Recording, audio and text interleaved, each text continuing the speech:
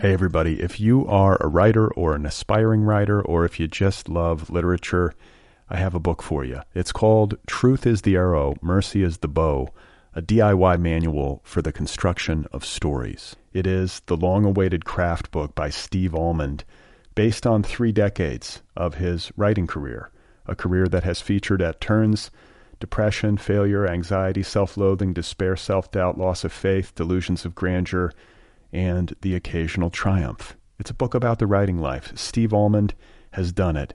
He has embraced it, the full catastrophe, and he has lived to tell about it.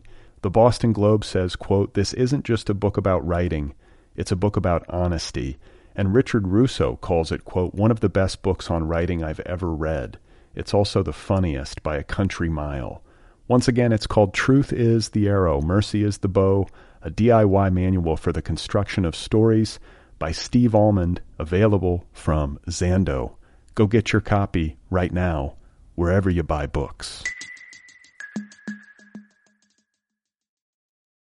Hey everybody, just a quick reminder that the Other People podcast is a listener-supported endeavor. This show is entirely free. All episodes are free, almost 500 and counting. There's an official app, that is free. Everything's free. And so I count on the support of regular listeners in order to keep the train running. If you would like to throw a couple of bucks in the hat, you can do so at patreon.com/otherpplpod. That's patreon.com/otherpplpod. You can also make a donation via PayPal if that works better for you. There is a link in the sidebar at the show's official website, otherppl.com. Thank you very much. Let's get started with the show. You are not alone. You have found other people. You and I have a friend in common. Every stupid thing that a writer could do, I've done. I think it's really beautiful. Dude, what a struggle, you know? It was incredible. You know, it was like your head exploded seeing what was really there. And now here's your host, Brad Listy. Just one person at just one time. Hey everybody, how's it going? I'm Brad Listy. This is the Other People Show. Welcome to the Other People podcast. I'm in Los Angeles. I have Fiona Helmsley on my program today. Fiona Helmsley has a new collection of essays out from an independent press called We Heard You Like Books. That collection of essays is entitled Girls Gone Old. Fiona Helmsley and I in just a moment. You can hear an airplane flying overhead. I've seen a couple skywriters in the last, month or so. That sort of thing happens in Los Angeles. It feels like it happens more often in the summer. But there was a couple of weekends in a row where Turkish Airlines blew their entire marketing budget, hired somebody to write Turkish Airlines or Turkish Air above Los Angeles with a skywriter. Which, as far as skills go, that's pretty impressive to be able to fly an airplane and spell and form with legible penmanship a message on the atmosphere with chemtrails or whatever they're called. Jet wash.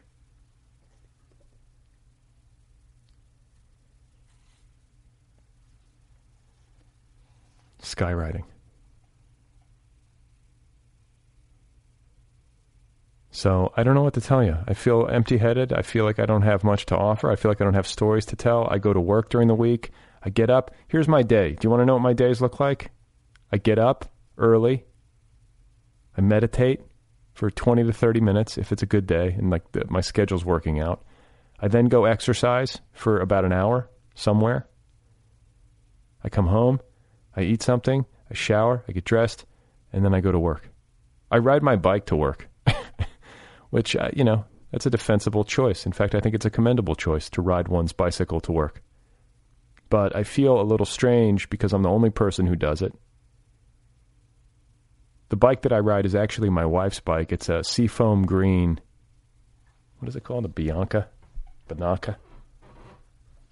Stretching. I forget what it is. It's a nice bike, but it's seafoam green, which is, I think a color selection that I would not make on my own. It's very distinct. But I've never really explained, other than, talking about the fact that I live a bikeable distance from my job, never really explained to people my decision-making process. And so I'm concerned in a somewhat neurotic way that everybody secretly thinks that like I have multiple DUIs or something, which I do not. And that they're spreading rumors about me.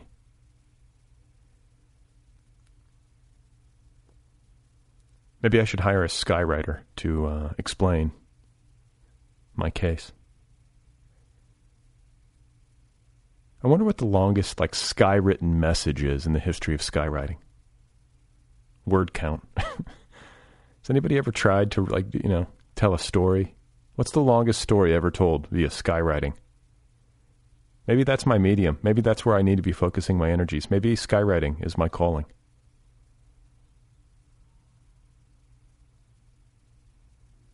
It would be awesome, and I don't know how I'm sure you have to get permits to skywrite, right? You have to get a permit to do that over a city in a crowded airspace, I would imagine.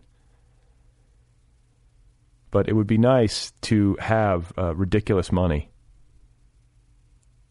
be like a billionaire or something, and just hire a skywriter whenever you feel like it to say things. Sort of like Charlotte in Charlotte's Web.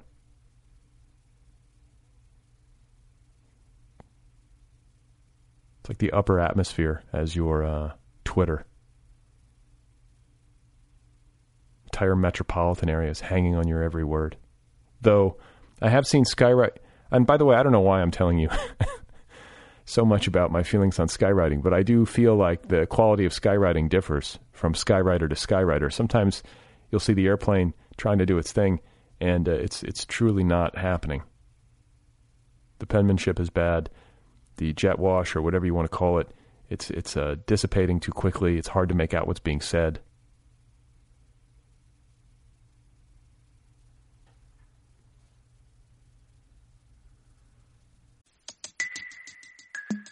Hey everybody, if you are a writer or an aspiring writer, or if you just love literature, I have a book for you. It's called Truth is the Arrow, Mercy is the Bow, a DIY manual for the construction of stories. It is the long-awaited craft book by Steve Almond, based on 3 decades of his writing career, a career that has featured at turns depression, failure, anxiety, self-loathing, despair, self-doubt, loss of faith, delusions of grandeur, and the occasional triumph. It's a book about the writing life. Steve Almond has done it.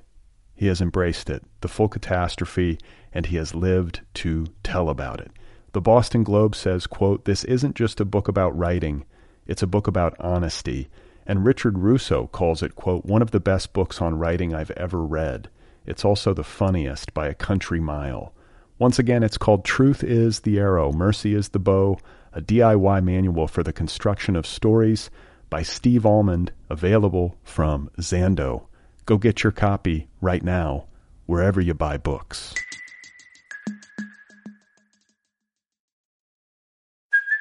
Hey, it's Kaylee Cuoco for Priceline. Ready to go to your happy place for a happy price? Well, why didn't you say so? Just download the Priceline app right now and save up to 60% on hotels. So whether it's Cousin Kevin's Kazoo Concert in Kansas City, go Kevin, or Becky's Bachelorette Bash in Bermuda, you never have to miss a trip ever again. So download the Priceline app today. Your savings are waiting. Go to your happy place for a happy price. Go to your happy price, Priceline. So, anyway. My guest today is Fiona Helmsley. I had a great time talking with her. And just to record the trauma of doing this podcast, Fiona is, I believe, the second consecutive guest I've had where I've had technical difficulties and have had to record a second time. Happened with Scott McClanahan. Oh, it's the second time in 3 weeks, because CL Jew, I think, last week went fine. I'm still rattled. I don't know if you can hear it in my voice. But she was a delightful guest and very kind to talk with me for a very long time, to deliver a program of acceptable quality to you, my listeners. So here she is, ladies and gentlemen. This is Fiona Helmsley, and her essay collection, once again, is called Girls Gone Old. Well, if I had to choose, when I was younger, and I liked Guns N' Roses in 7th grade, I can remember when we could buy, when the Lies album came out, and I can remember buying that at Record Town. And it's like, the way it was like all newsprint. Like, I used to love her, but I had to kill her. It was made to look like a tabloid. But if I had to choose the member of Guns N' Roses that I most liked then, though of course I liked Axl, I liked Steve Adler, who went on to sad things, as we all know. I think I had a thing for drummers. I had liked Mickey Dolenz of the Monkees. I don't know. Maybe he seemed the most accessible to me because he didn't get that much attention. But of course, I loved Axl. He could dance like a maniac, and he wore like those tight leather pants. But in the book, it's really about that stanza from "It's So Easy." In the book, Guns N' Roses comes into it because there's that song "It's So Easy," and there's that little stanza in it that says, you get nothing for nothing if that's what you do. Turn around, bitch, I got a use for you. You know what I'm talking about? Yeah, sure. Well, that stanza in the book did a lot for me. Why? Because I wanted Axl to have a use for me. It was that whole thing of, I had said to you before about how I would write in my journal, me and my friend are going to pretend to be drunk and hang all over these guys. In that stanza, Axl's saying, you don't need to pretend. You don't need to pretend to be drunk. I'm here and I want to have my way with you.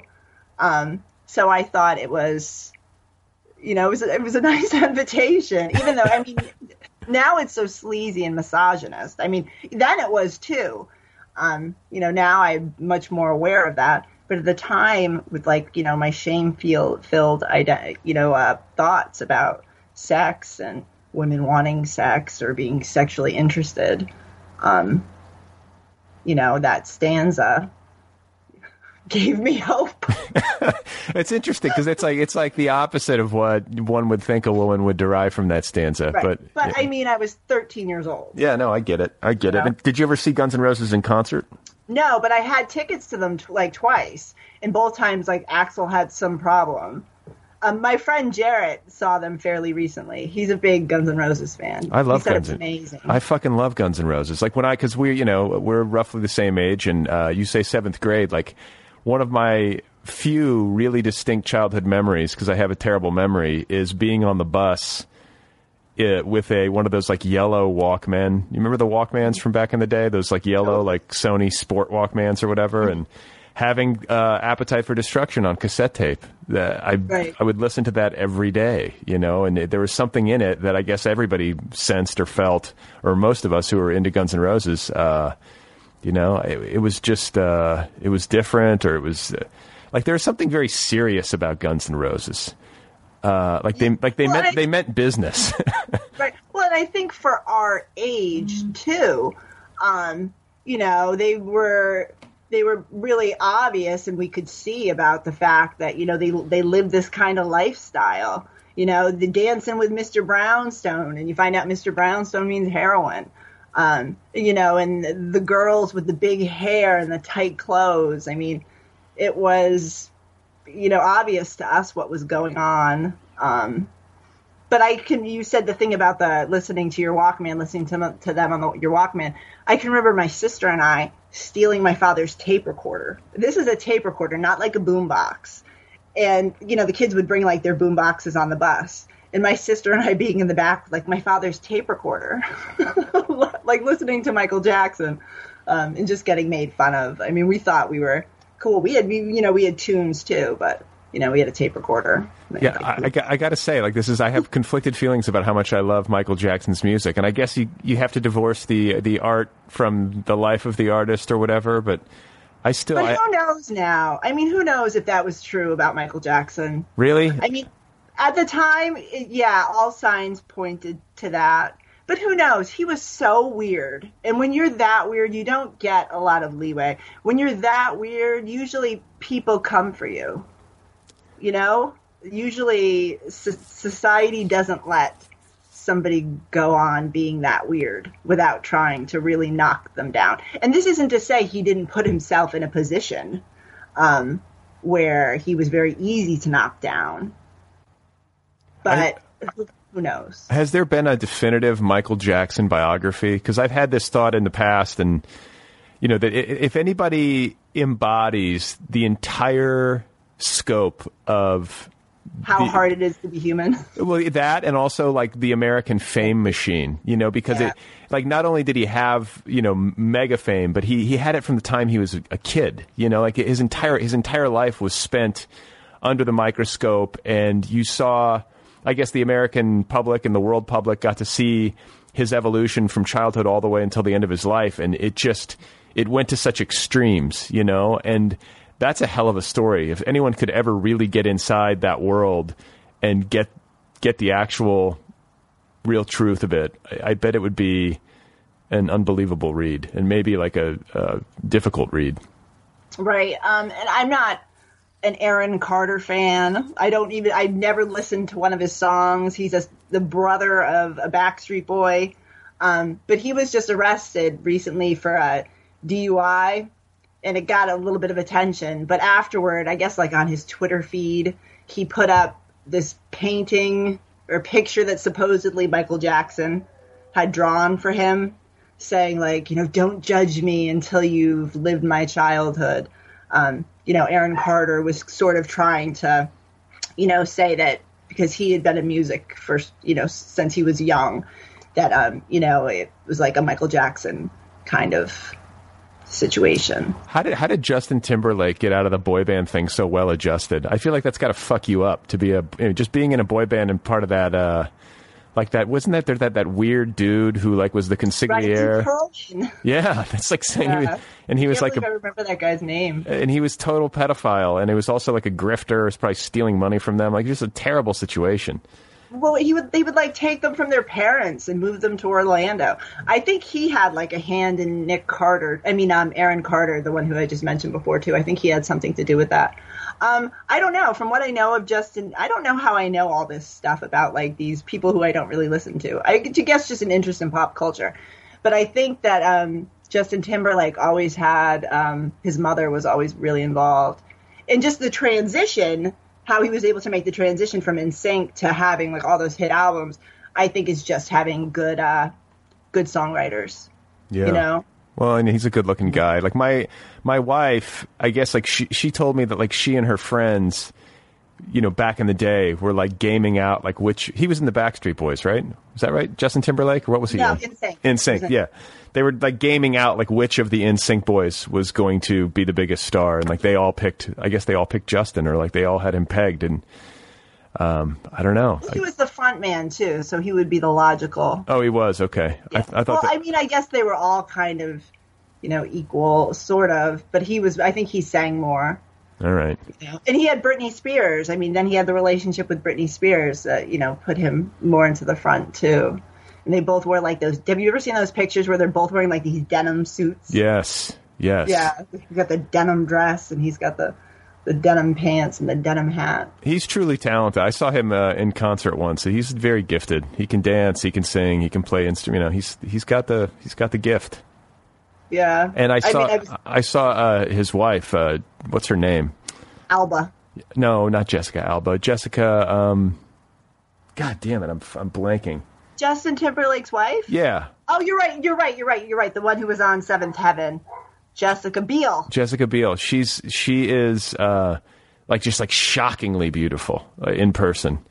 I don't know. Like it was one of those, like I don't usually like freeze in my tracks, but like it was that kind of thing where you're like, whoa, like that's a different kind of human. Right, like superhuman. Yes, like superhuman beauty. That's what I would say. Well, I hope he treats her well. I think he does. I mean, I don't know. Who knows? Who knows what goes on behind closed doors at the Timberlake house? So have you always been like, are you somebody who consumes incredible amounts of culture? Like, are you a person who like has a million shows on their DVR and sees every movie that comes out in the theater? No, not at all. I'm like very wary of doing series, any kind of net series, because it's such a commitment. Usually it's like a rewarding commitment, but when you get sucked into those things, you lose some time. So I'm like waiting until I get older. Like I would never watch Downton Abbey or, like a lot of the shows. And Downton Abbey's a few years ago, but no. I don't see a lot of popular movies. The last time I went to a movie theater, I can't even remember. I do watch a lot. I watch a lot of older films. I love movies from like the 30s and the 40s. I watch a lot. Why? I just think the storylines are better. I love the actors and the actresses. I just had a big, I just went through a big Joan Crawford phase, watching a lot of her old movies. And I just like the acting style then. Like, people would probably say it's it's overly dramatic now, or, I mean, it's definitely changed. It's not as natural, but I like that. I like the glamour. I mean, there was a definite glamour from movies from that period. And it's interesting reading, like, the history of them, too. And it's interesting reading about, like, the Hayes Act in Hollywood when, the morality clauses were put into films, and there were certain things you couldn't do and you could, which didn't stop until 1968. But just the people, I think, then were much more interesting. I mean, you had a lot of people who came from really poor backgrounds, like, really rising above their birth circumstances. Hollywood was really the dream machine. Yeah. I mean, you could go there. I mean, Joan Crawford was Lucille Lesur, who grew up in Texas and, like, was a washerwoman, never went to school, and had been a dancer, and just went out to Hollywood. And, it seems the casting couch played a big part. But just a woman who was so totally driven. And it's unfortunate now. And I think Ryan Murphy, who did Betty and Joan, which I did watch on FX, The Divine Feud. It was a show. Yeah. I don't know if you saw it. I'm aware of it. I didn't see it. Right. I mean, to people of our generation, Joan Crawford is just known as Mommy Dearest. This woman who beat her children. But I think he's done a real service, getting people to remember that there was more to her than that. With Betty Davis, too. Well, Joan Crawford was the very first star on the Hollywood Walk of Fame. Oh, I didn't know that. I think I just read that recently. I think she was the first person to get a star. I know what she wrote, though. When she put her hands in, she said, "I hope this cements, a great friendship." But I didn't know it was the first. I feel like, too, because I studied film in college, and I like old movies, too. And I think one of the things I like so much about them is this lens they give into, historical periods, like different historical periods. Like, I like seeing what New York City looked like in the 70s or in the 50s, or, and what I find, though, and I don't know if this is a function of having lived through it myself, is that the differences, the aesthetic differences of the way places and people looked and acted, time seems to have compressed itself or something. There doesn't seem to be that much of a difference in the way cinema and television looks from like the 80s or the 90s to today. It doesn't seem like the changes are as drastic. But man, when I watch a movie from like the 50s or the 60s, you watch like The Apartment, like it just seems like a different world.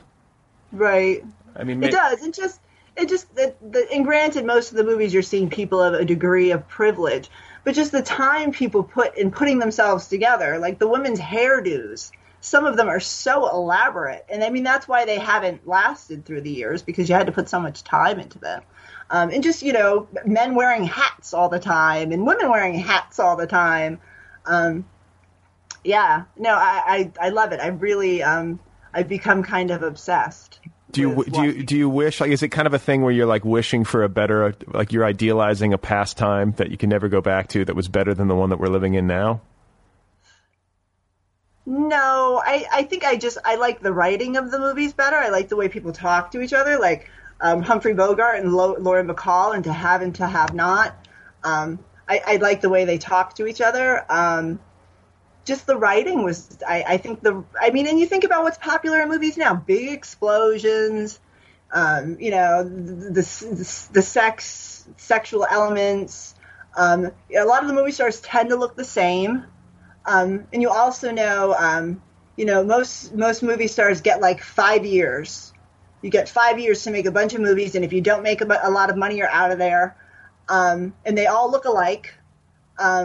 And then there was just much more diversity in the actors and actresses. The storylines were deeper and better. And also, the people themselves tend to have these really interesting backstories. Like, I've fallen in love with Leslie Howard, who played Ashley in Gone with the Wind. I've actually never seen Gone with the Wind. I haven't either. I've tried to take it out of the library, but I think it might be missing. Like, it's long overdue. So whoever has it probably isn't returning it. But he was in a bunch of movies in the 30s and 40s, and he ended up doing war propaganda for, he was English. And he was shot down in a plane by the Nazis and died. So, people seem to have forgotten about him a little bit. But I love him. He was the original Henry Higgins, which became My Fair Lady. He did a version called Pygmalion. And he's just excellent. All the characters he plays, he's like this bumbling intellectual. And I love him. Like, my obsession with Joan Crawford, I ordered this photograph that somebody hand painted. So I have Joan Crawford on my wall. I have a movie poster from Suddenly Last Summer, which was something Tennessee Williams wrote, with Elizabeth Taylor, Katharine Hepburn, and Montgomery Clift. I'm just turning into a gay man, like, as I get older. I was going to say, that's... But you like the movies of the studio. Like, that's the old studio system, right? When, the studios, owned actors, basically. And it was, a much more, what's that? I guess top-down, or I guess it still is top-down. But there's a lot of power. There's a lot of unitary executive power in the movie business back in those days, right? Right. The studios had their presidents. In that movie, there's the book, What Makes Sammy Run, by Bud Schulberg, who wrote On the Waterfront, goes into a lot of that, the studio system and what it started to get when unions came in. And it's a really great book. I'll have to read it because I'd be interested. Like, I have some experience, making the rounds in Hollywood, and I don't know. It doesn't feel. It feels a far distance from any kind of classic Hollywood. It all feels so cheap and stupid to me in so many respects. But maybe that's the way it always felt. I mean, maybe that's the way Bud Schulberg felt, and right. I think in those early days of film, to people, I mean, it was so magical. Even some of these that I'm reading a Curtis Harrington biography. He talks about going to the movies in L.A. when he was a kid, and it was just magic. In the early days of film, to go to a movie and to see something big on a screen was, there weren't that many other entertainments available to people, especially ones that were semi-affordable. You take it for granted. Yeah, I don't even really go. There's not much that really grabs me. I'll go with my son if there's some the Lego movie. That was probably the last movie that I saw. Right. It's so expensive. So I'm gonna go see Dunkirk. I don't even think I've read about that. It's like a war movie. It's by Christopher Nolan. Yeah, I have a really hard time with violence too. That's another thing that I love about these older movies. I have a really hard time with violence. Was never that way when I was younger. I loved horror movies, and I have a hard time with suspense too. I live on Wikipedia when I'm watching a movie. I need to know what's going to happen. I can't handle violence, and I have a really hard time with suspense. What do you attribute it to? I don't know. I'm probably empathy, even though these are characters. I guess I get too caught up in what's going to happen to these people. I don't know. I'm not a huge fan of the violence either, and in ways that never used to bother me, but it's gotten worse for me. I always attribute it to when I became a parent, maybe I got more sensitive or something, but I'll go see Dunkirk just because it's been reviewed well, and a buddy of mine got tickets and was I kind of got invited to go, but right. I don't know. I when movies have really graphic violence, realistic violence, I don't know. It can make it hard for me to get to sleep. I just have a hard time. I can't sit through it. I mean, like I said, when I was young, maybe it has to do with my child too, but he can watch it. But when I was younger, I had no problem with it, but now I definitely do. I mean, there's whole blocks of films that I know that I just, I can't see. I won't be able to handle them. So let's talk about your writing life. Like, when did you become serious? I know you always wanted to do it, but then you had this period from your teenage years through your 20s where you were doing a lot of heroin and doing sex work, and then you came out of that in your, early 30s, late 20s? It was 29 when I got pregnant. Okay, so 29, that sort of marks a shift. Yeah, so and then, is that when you started to write in earnest? Well, when I was younger, I had done a little bit of writing for zines. When I was in school, even though I did not do well in school, and this is high school, I always had really supportive teachers. Like, I was really lucky in that regard that I was like a troubled kid who teachers still like reached out to and tried to encourage. And the first teacher who I had that encouraged my writing, that was in 7th grade. And I wrote a poem about suicide. It was like heavy metal lyrics almost, but no, it wasn't. It was like more visual.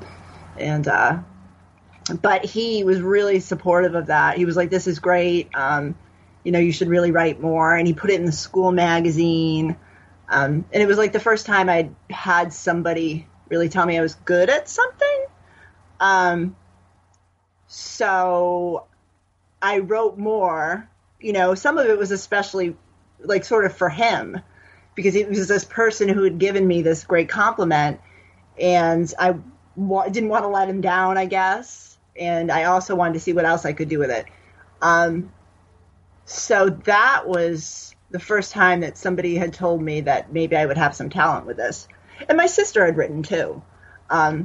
My sister was the person in our family who was first known as a writer. She'd won some contests. So my sister, so these teachers had her too. So maybe they had recognized that in her and thought maybe I had it too. Maybe that was part of it. But then when I got to high school, I had always English teachers who were really great and really encouraging. But I didn't really do anything more with it. Though while I was in high school, I was known as a writer, a troubled writer. It's the best kind, right? A Charles Manson T-shirt who was, a writer, school, that small school world. But then I had done some writing for zines. I did a few of my own zines. But then later on, after I'd had my son, I was on LiveJournal for a while, and I'd always kept notebooks. When I was a kid, I always had diary notebooks, tons of them. I probably have about 40, going back to when I was like 8. So LiveJournal was kind of like doing that, but doing it online. So my son would be, I don't know, in the Pack and Play or whatever, and I would be on LiveJournal. I liked the interaction of other people being able to read it, but it was more of a continuation of what I'd done with those notebooks. But I met some people there, and I met a woman, meeting online, not in person, though we did meet later, who was very encouraging. And she had told me then, you should submit some of this stuff. And she gave me a link to Media Bistro or something. And, they would have the names of magazines who were looking for writing. And I think I tried to submit a few things to places like that. And of course I submitted things to the New Yorker, because you have no idea of your place in this pecking order, and why not go for the big guns? Like the Paris Review, and just totally ridiculous. But once I got a letter back, and it didn't seem like a form letter. Was it Patrick Muldoon? I can't even remember. An Irish guy who was the poetry editor at the New Yorker. And it didn't seem like it was a form letter. It seemed like it was an actual response from him. And I knew form responses, thank you, we appreciate and this wasn't that. And he said, this is really good. We won't be able to publish it. But still, that was encouraging. Who knows? Maybe it wasn't really from him. It was an intern. Maybe, but it seemed different from the other responses. So then I started writing for this website that Tony DeShane who wrote this book called Confessions of a Teenage Jesus Jerk. Sure, yeah. He had a website, and I wrote a few stories for that. And then I became friends with a woman, a writer, who lived out in California. And her and I attempted to do an anthology together. And that was a pretty funny story, how we met. I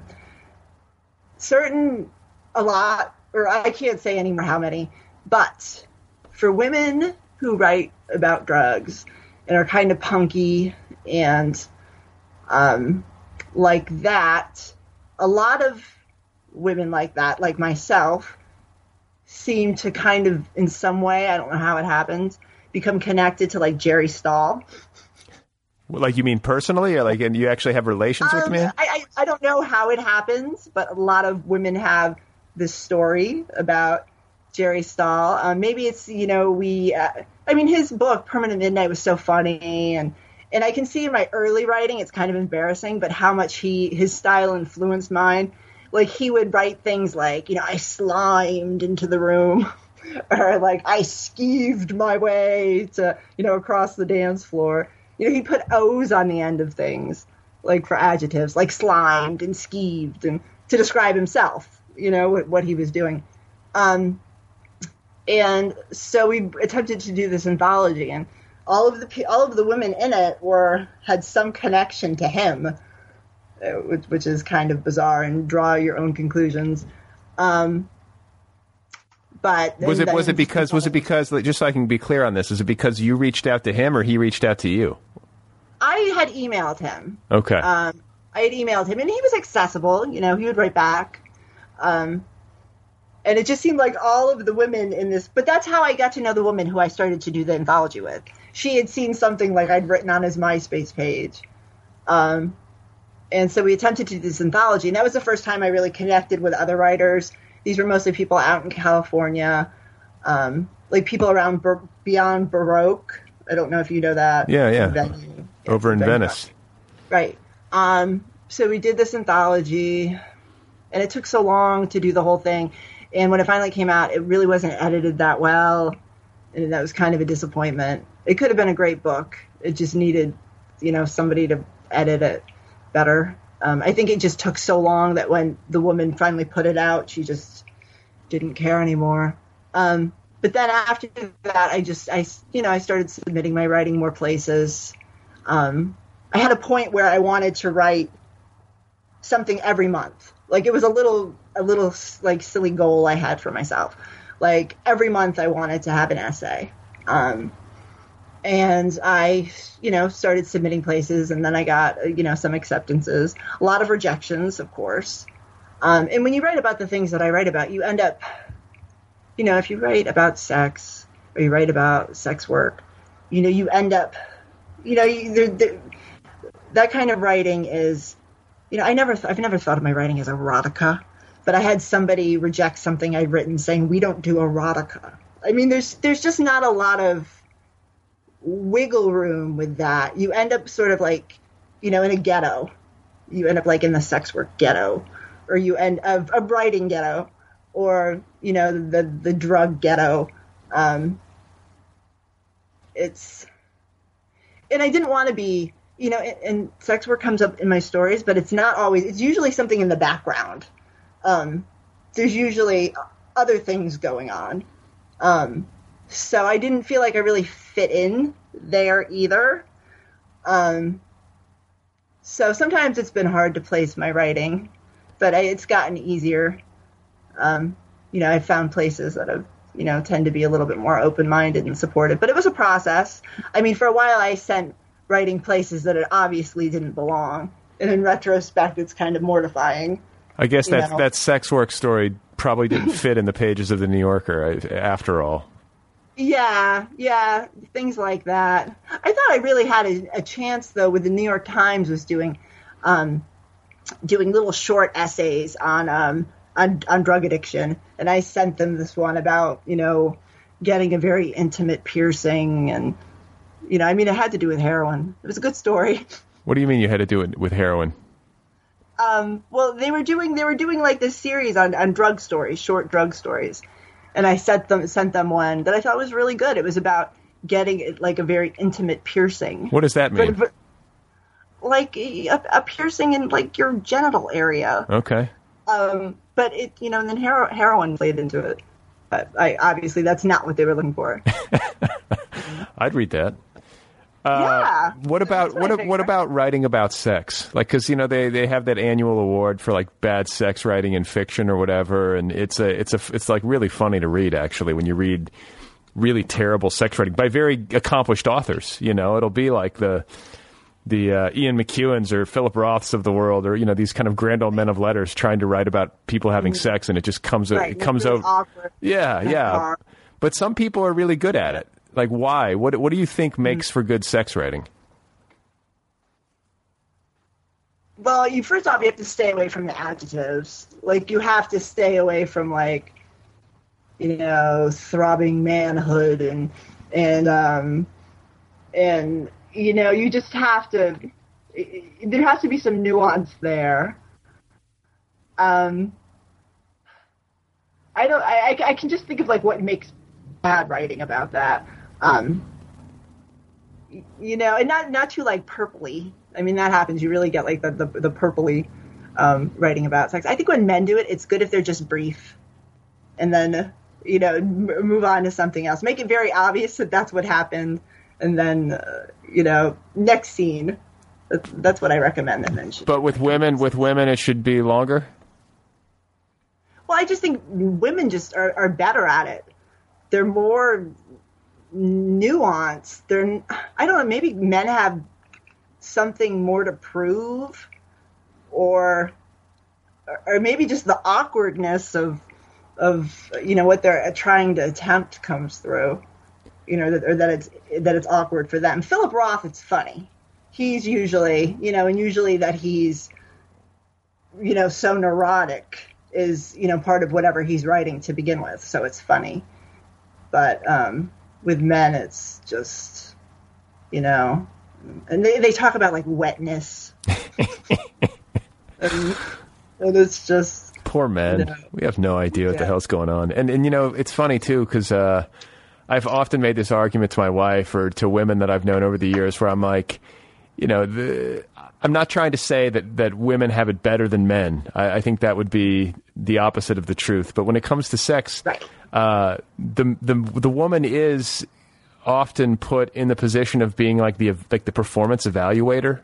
Do you know what I'm saying? Like there's a lot of pressure on guys, I feel like, to do it right and to be good, and women get to like sort of evaluate whether or not that happened. I guess maybe women feel the same way in reverse, but it seems like the popular concept of it is that like you have sex and then the women sort of evaluate whether or not it was any good.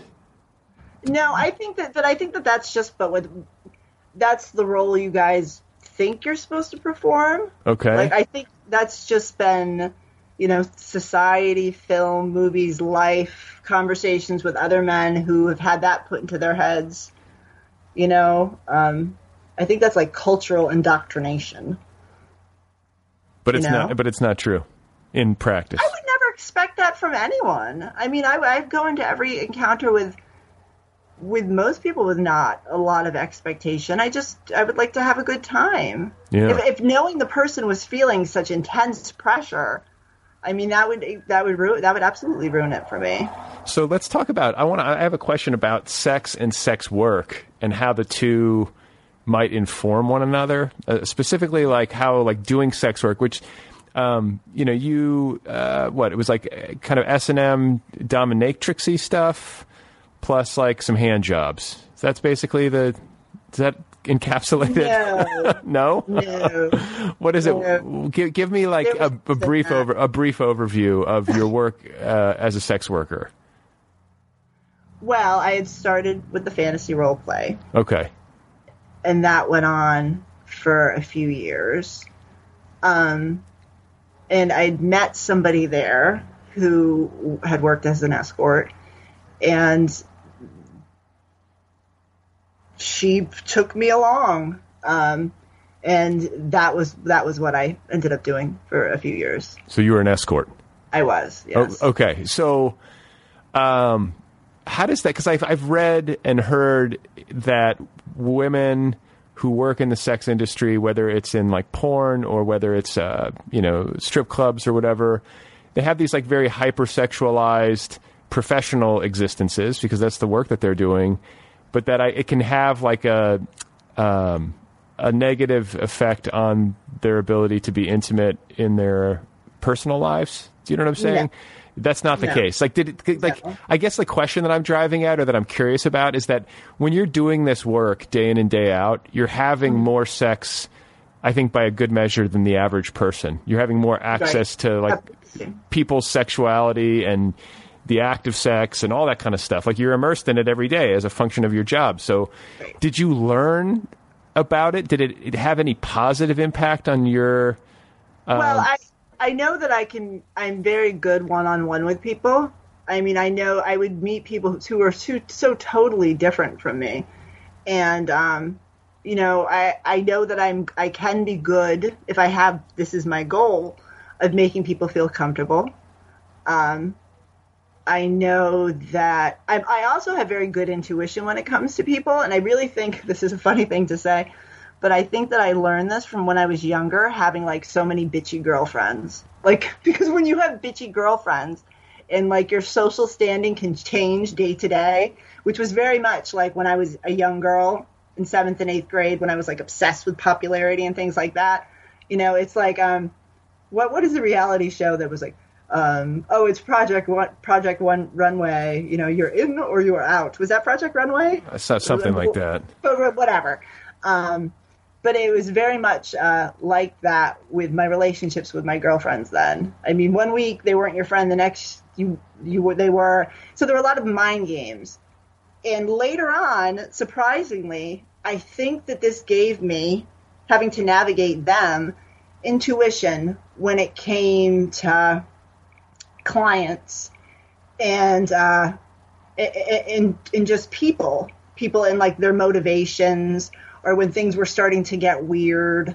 So I was always very good. I would have friends who would end up in bad situations, and I was lucky that never happened to me. I was going to say, like, you didn't have, because that seems like it's a pretty dangerous line of work to be in. And did you notice any commonalities in terms of clientele, like the kinds of guys who would hire escorts or do, you know what I'm saying? Like, did you see a lot of the same people, or was it always a different situation? Well, a lot of it was drug related. I mean, you would have men who would be doing coke, and you would get there and they couldn't even get it up. It was just that they were, the coke makes them really horny. A lot of, because this was New York, a lot of Indian men. There would be a lot of Hasidic Jews, which would be funny because it would be like, I don't know if it's the Sabbath or what, but they're not supposed to touch the money. I remember going to see this one guy, he wasn't supposed to, he couldn't touch the money, but of course he could have me there. And so he's like lifting up the mattress because he couldn't touch the money, like showing me where it was. So, I really had an entree into the, New York immigrant community. Young guys, and then you would get, a bunch of assholes, like hanging out together, who would want to have a girl come over and would just be total douchebags. But I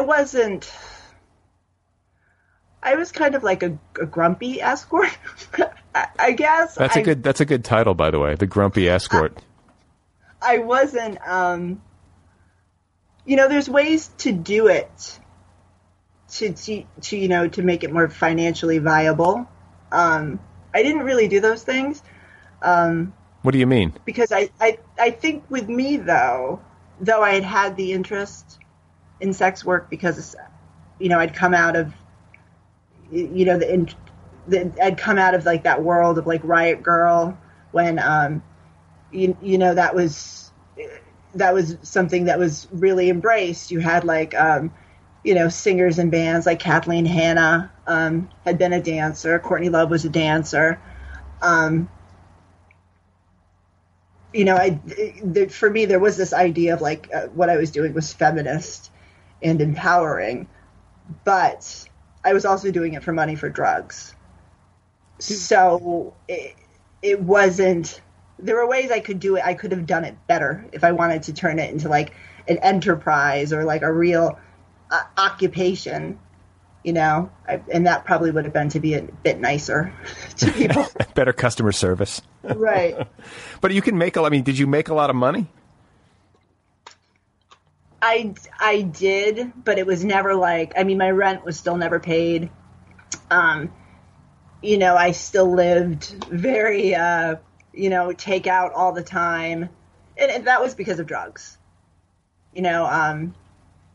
I was young. It was just the confluence of all these things, young and not being able to take care of yourself to begin with.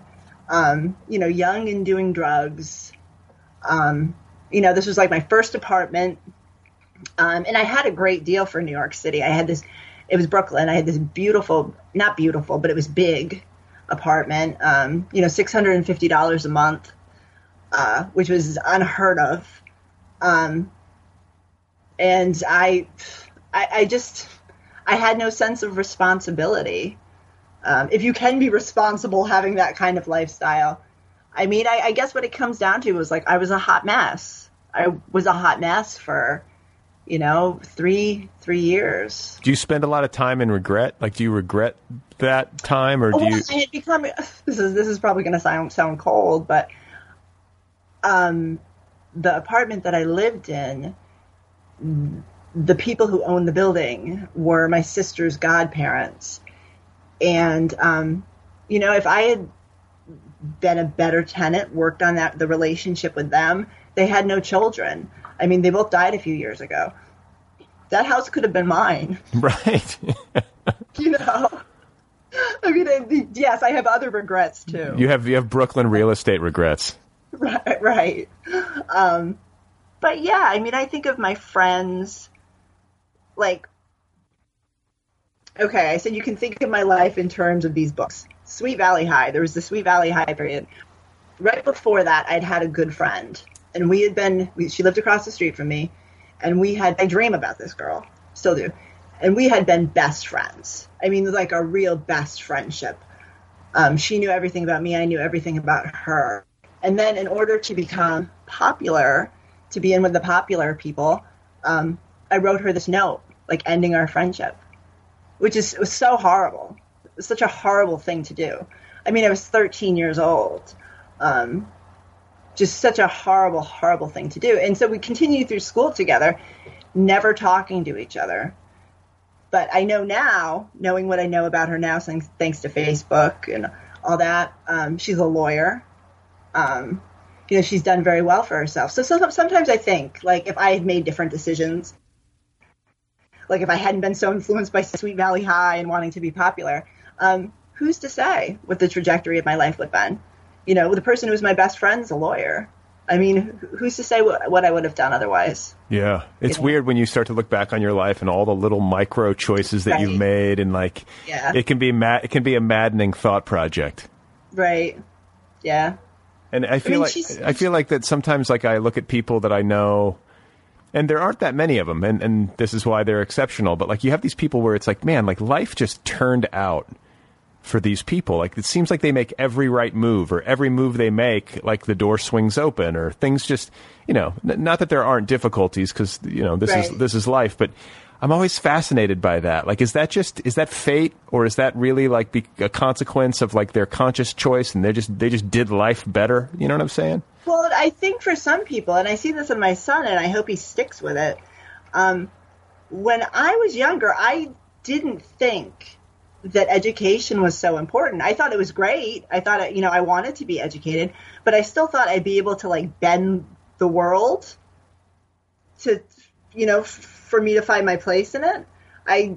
I still thought that if I didn't do things the typical way, that I would still be able to find some success or financial security later in the future.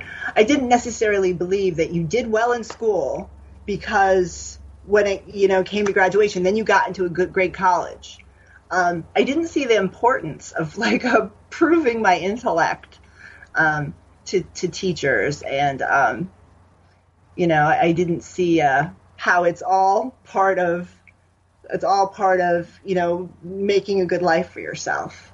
I didn't believe it, I guess. In my friend, to juxtapose that with my friend, I mean, when she went to school after, continuing school after we stopped being friends, I mean, she did her schoolwork. She, did the typical path to success in life while I was out with my friends partying and this and that. So maybe if I hadn't, written her off as a friend, I would have continued on that path doing well in school and, the way you're supposed to do it. But why do you think you didn't see the importance of education and believed that whatever the adults I'm sure there were adults in your life telling you that education was important, correct? Yeah. Oh, absolutely. But you didn't believe them. Or you thought you knew better. Is that a function of just your DNA and personality? Or do you think it's a function of something else, like some experiences in life that you had? Do you know what I'm saying? Is it nature or nurture?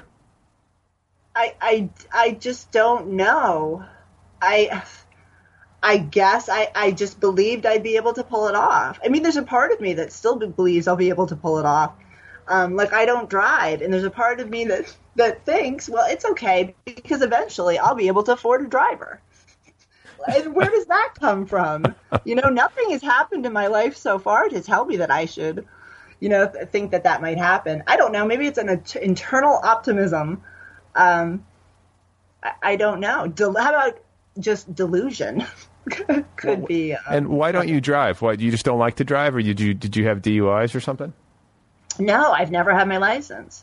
When I lived in New York, I didn't need it. When I was young, when I was 16, I attempted to get it.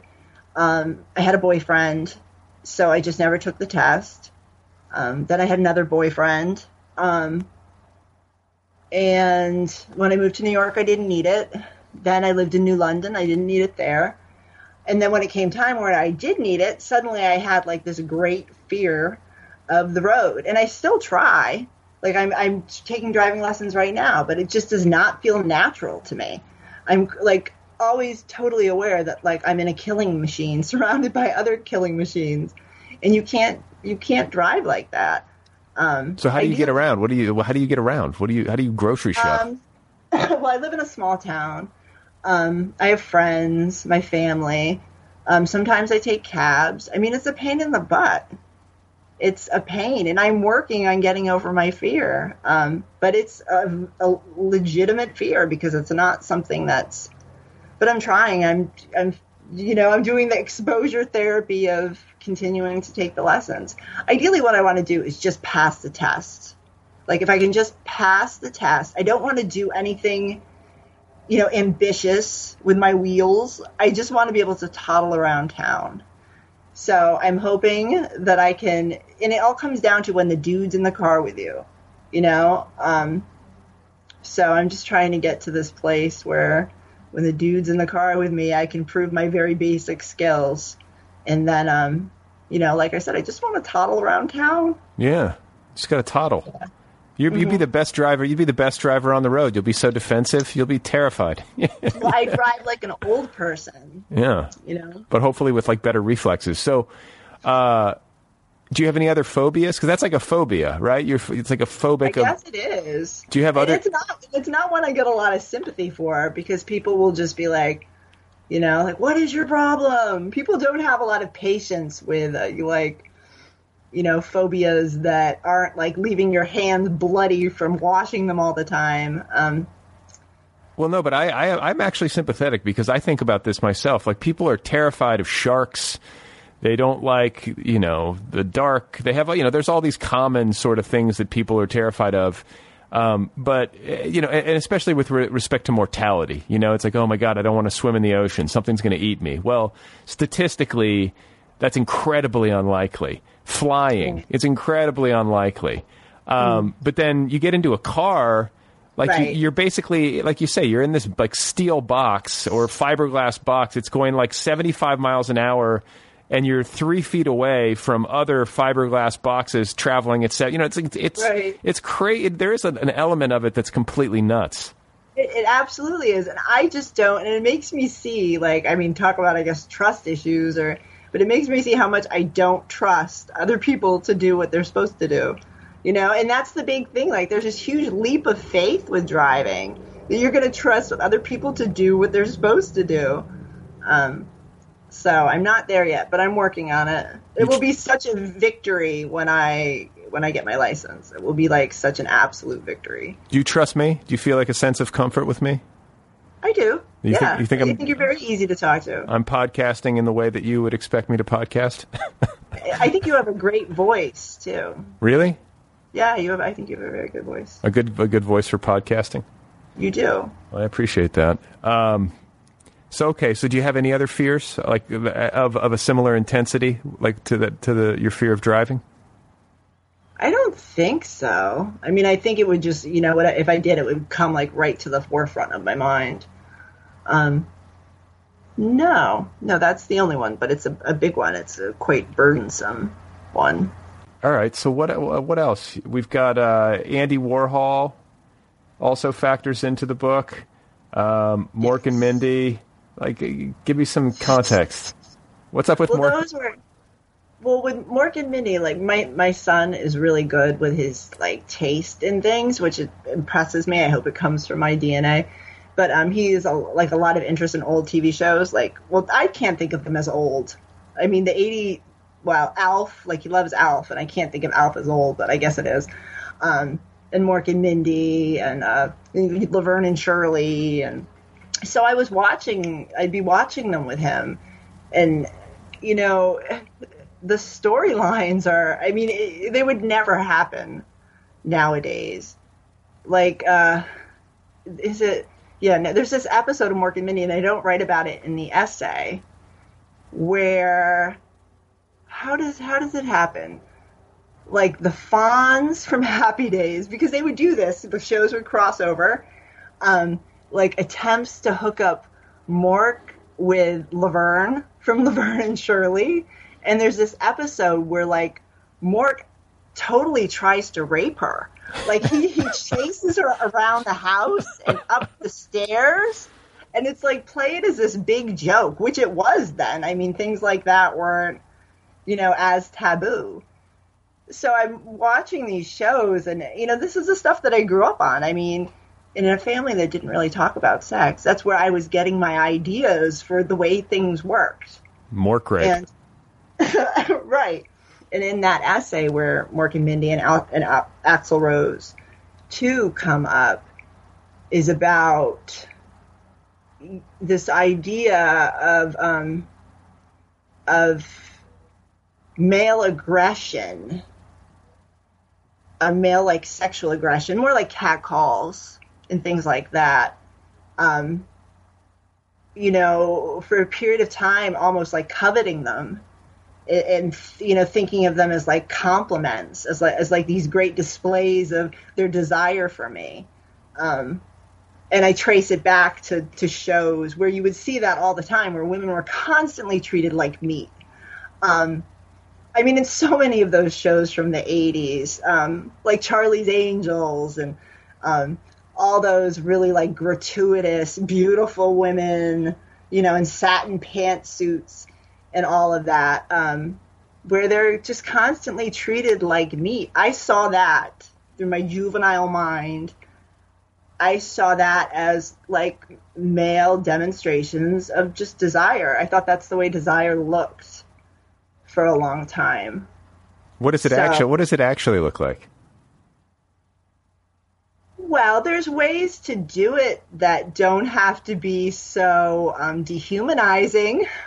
I think, when you're walking down the street and, hey, baby, I'd hit that. I mean, that's reducing you to, a hole. But, looking back, I saw how much, and as I write in the essay, there were times when I lived in New York where I would just go out at night because I wanted men to yell at me. Like, I wanted them to say horrible things to me. And it would, you know, if it didn't happen, sometimes I would feel bad about myself. Well, I got to say, like, as a man, I used to live in West Hollywood, and I was just telling my wife this. Like, I used to get whistled at all the time in my neighborhood, and I know it's different for guys, but I got to the point where I liked it. I was like, wow, they think I got it. It's too bad I don't, you know, swing that way. I'd be killing it.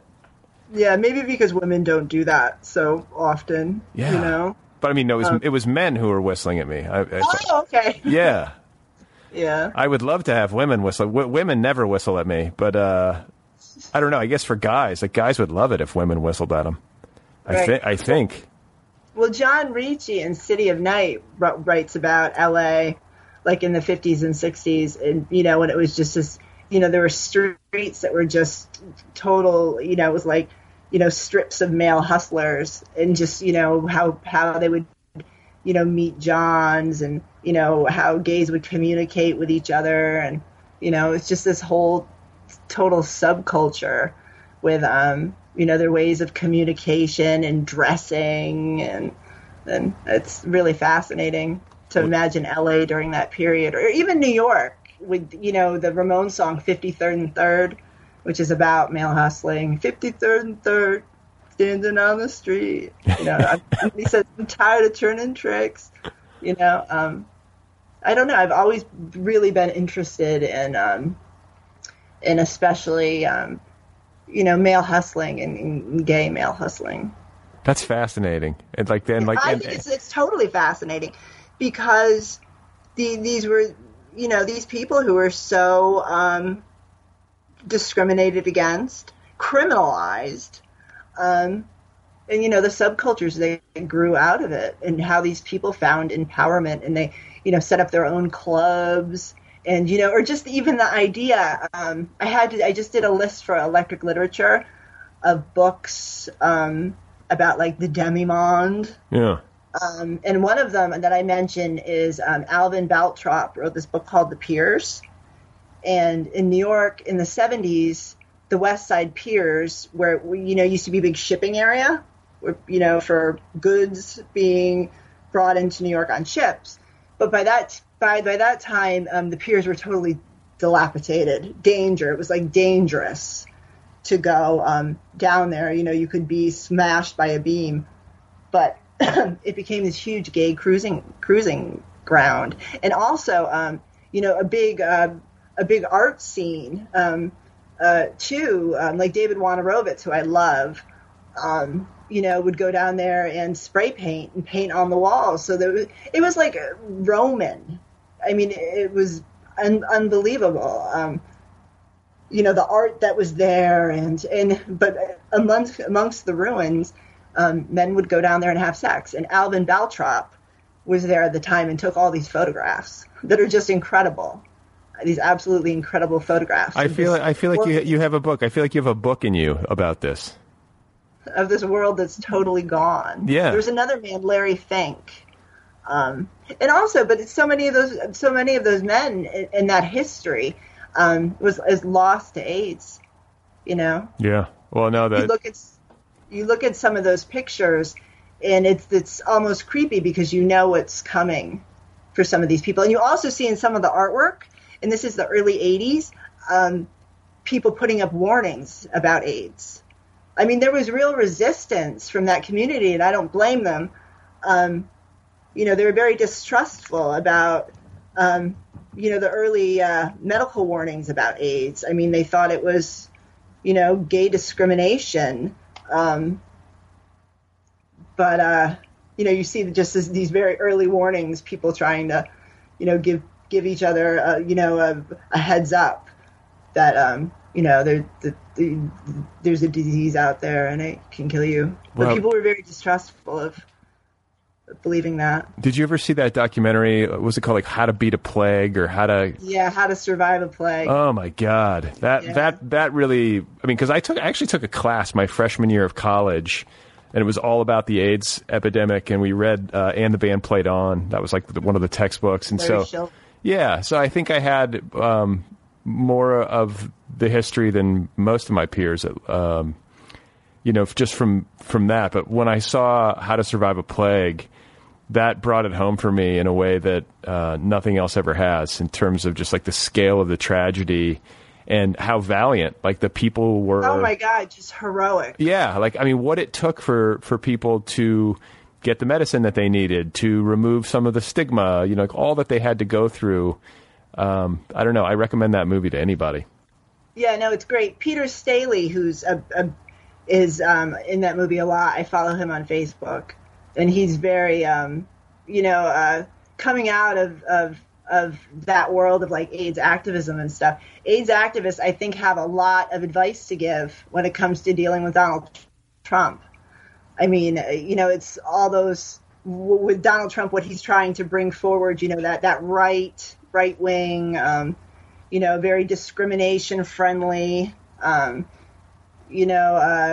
it's like a throwback to Ronald Reagan in the 80s in some ways. And they were very schooled with, fighting that. Yeah. How to organize and how to resist effectively. Right. Well, listen, Fiona, it's been great talking with you. I congratulate you on your new collection of essays, and I wish you the very best on whatever comes next. Thank you. It was nice talking to you too. All right, everybody, there you go. That is Fiona Helmsley.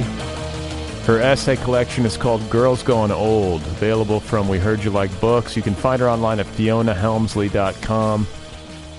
She's not on social media. I don't think she is, unless she turned her Facebook page back on. Fiona Helmsley, Girls Gone Old. Thanks to Kill Rock Stars for the music. Be sure to check out killrockstars.com. Don't forget about the app, the Other People app. It's official. The official app. It's free. Get it wherever you get your apps. Put it on your device. Listen to the program via the application. If you would like to email me, the address is letters@otherppl.com. Let me know what you think. Tell me a story. Offer your thoughts. Share.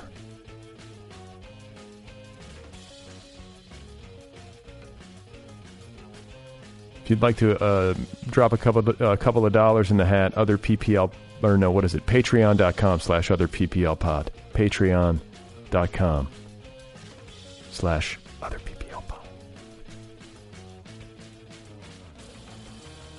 I feel warm.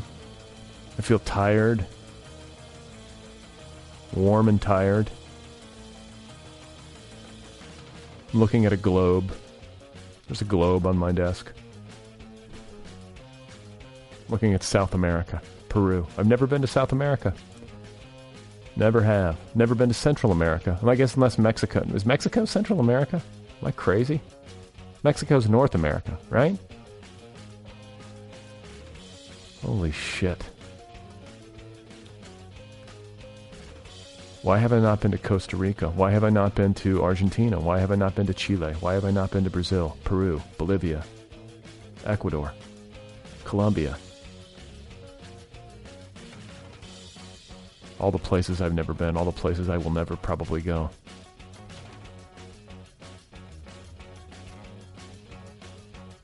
Travel the earth. Be a nomad. There are people that do that. I was reading about that this week. Some sort of essay online about people who live nomadically. Digital nomads. I guess that's a thing now. The thing about things, like any kind of trend, especially like in real estate or location where like a place is really cool, it's cheap, but it's beautiful, there's great people. By the time you're reading about it, it's over. The time to be in those places is when nobody's writing about it, nobody knows about it. And it goes away quickly. It's like San Francisco, the Summer of Love. By the time the Summer of Love happened, San Francisco was over. The scene was dead. It was a disgusting tourist trap. What am I talking about? I have no idea. Like, I'm just filling the void with sound. Letting inspiration do its thing. The interior of my mind externalized, moment to moment, with no real thought. What is that, static? Did I just hear static?